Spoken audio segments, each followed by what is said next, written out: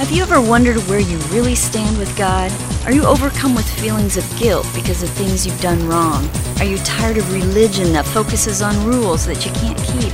Have we got good news for you? It's time to listen in on some casual conversation with Mike Kapler and Joel Brueseke and discover what true freedom is all about. This is Growing in Grace. Welcome once again to Growing in Grace. This is actually podcast number 1 out of our next 500. Who knows what we're going to do. Last week, of course, we celebrated 500 podcasts of Growing in Grace, and so we're moving on to see what the Lord has in store for us right now and into the near future. Who knows how far this will go. We're kind of doing a different thing today. We got an early morning recording session going on. I don't know if you can hear the birds chirping. And, it's just sounds a like they're bats day. in a cave. Just a beautiful day.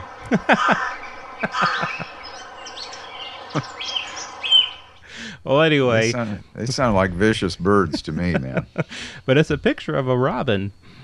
Who knows?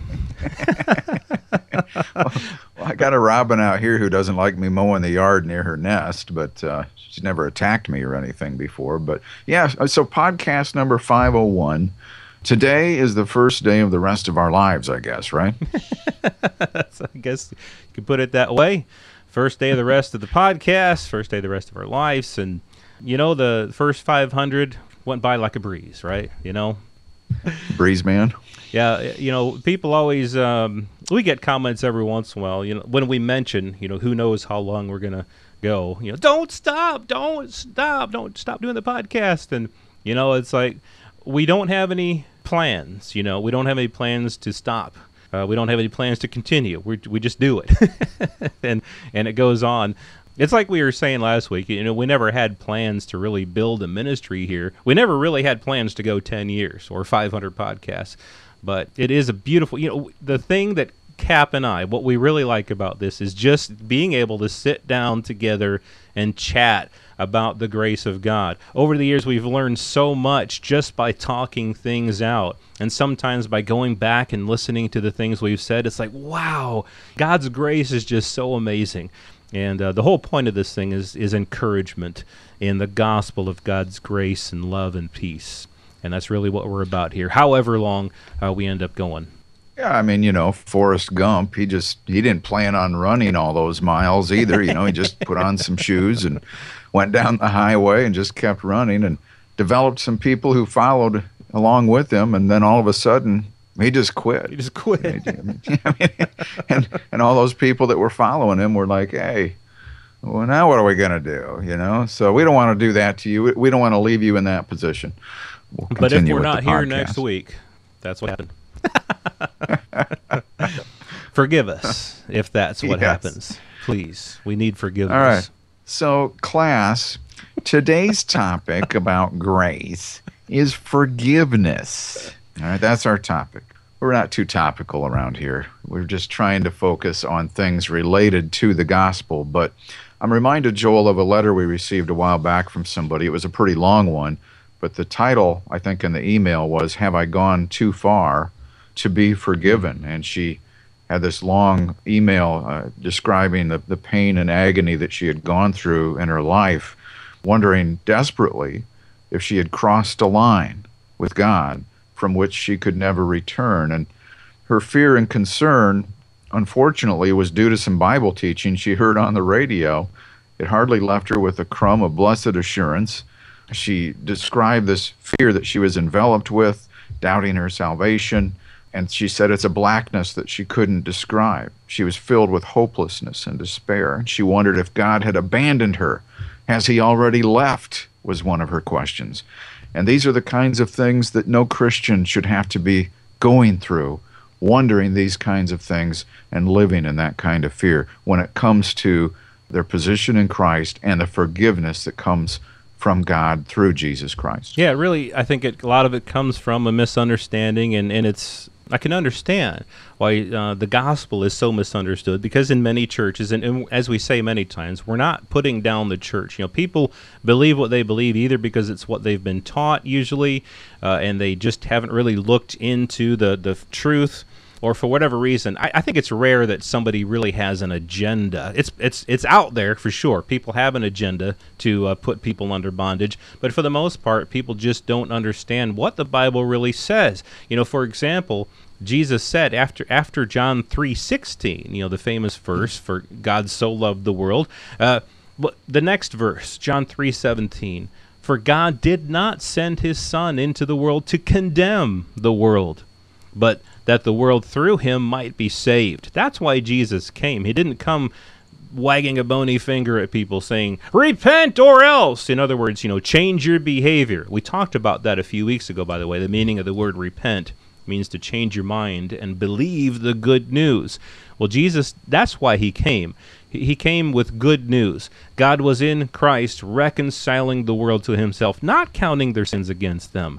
And so that's why we proclaim this forgiveness that God provided for us on our behalf through nothing that we've done, but all through the finished work of Jesus, the blood of Jesus. Yeah, so we got this situation now with this blood. As Andrew Farley was on our podcast probably a couple months ago, if you want to look that up at growingingrace.org. Yeah, early March 2015. Yeah, okay, good. And so he pointed out that this is not an apology-based economy that we're in. It's a blood-based economy. It was the blood of Jesus Christ that would take away sins. And remember what God said about the coming new covenant when he spoke it through Jeremiah, and then later it was repeated in the book of Hebrews chapter 8. "I will be merciful to their iniquities." It's talking about the coming new covenant, the one that we're in now. "I will be merciful to their iniquities, and I will remember their sins no more." So the question I would have as we move forward with this, Joel, is, are we to continue to seek forgiveness as believers in Christ? Are we to continue to seek forgiveness from God regarding sins that he says he remembers no more? Isn't that something else? Do we ever really think about that?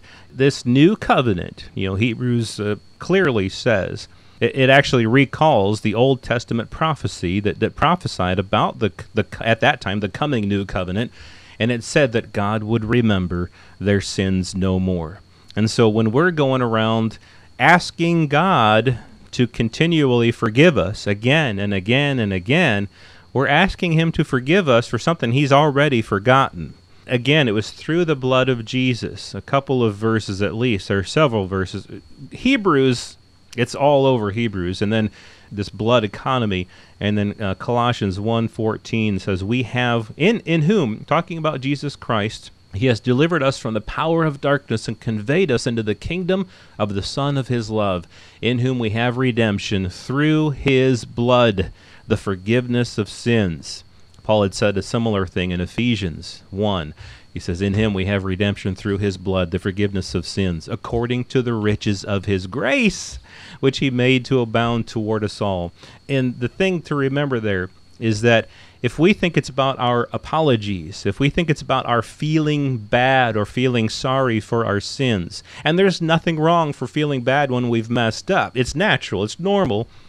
We do things that hurt somebody, or that hurt ourselves, or it was perhaps lawful but not expedient, not helpful, that type of thing. We do things, and there's nothing wrong with feeling bad about it because we want to turn around and say, "Hey, that was stupid. I want to move on." But it's not our feeling sorry for our sins that forgives us. It's the blood of Jesus, which was shed 2,000 years ago, through which we've been forgiven. Nothing less than the blood of Jesus. Again, it's not my confession. It's not my apology. It's not my feeling sorry. It's not even my making amends with somebody. It's the blood of Jesus and nothing else. Yeah, I mean, we've got so many good passages of Scripture that describe us as people in Christ who are forgiven. Something that has already occurred, not something that will occur, but something that has already occurred. That is, in Christ, God was reconciling the world to himself, not counting their trespasses against them. And entrusting us to the message of reconciliation. So God isn't remembering our sins anymore. The Bible declares, even in the Old Testament, looking ahead to the New, that he has thrown our sins as far as the east is from the west. That's in an infinite line because east and west never meet. If you start going one direction, you'll never be going the other. He's no longer dealing with us according to our sins. And here we find that he doesn't count them against us. Isn't that amazing? So he doesn't count them against us. He's forgotten them. He doesn't remember them anymore. John said, "Behold, the Lamb of God who takes away the sin of the world." So they've been taken away. God's forgotten them. They're not there anymore. And so we can rest assured that we have this righteousness from God that is a gift. See, forgiveness was kind of the prerequisite. I've heard people put it this way, because being forgiven is one thing, and it's good, but we couldn't have received this righteousness, this justification that we have apart from the forgiveness that we received in Jesus Christ.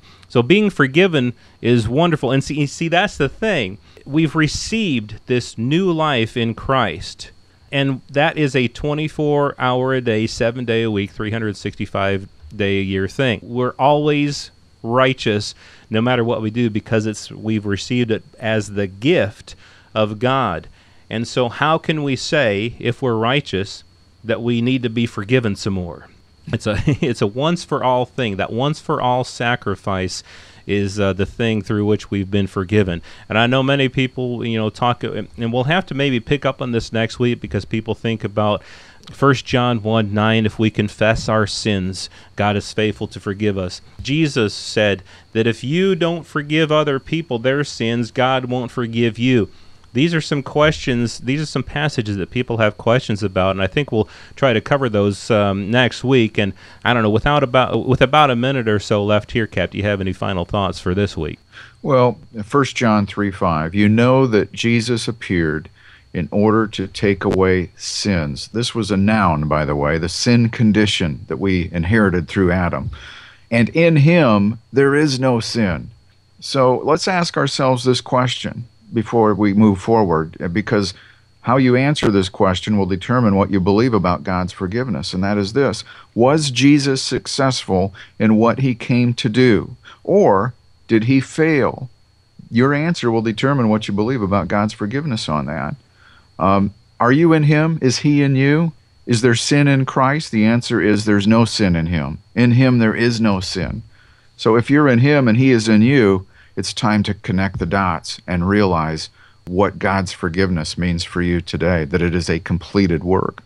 Yeah, Colossians 2:13, and you being dead in your trespasses and the uncircumcision of your flesh, he has made you alive together with him, having forgiven you all trespasses. And the way that he did that was he wiped out the handwriting of requirements that was against us, which was contrary to us.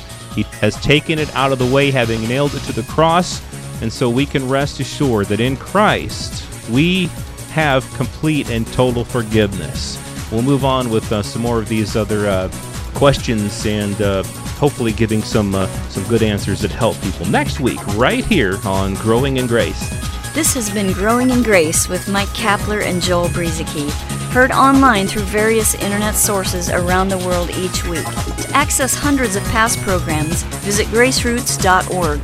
Share it with a friend and listen again next week for more Growing in Grace.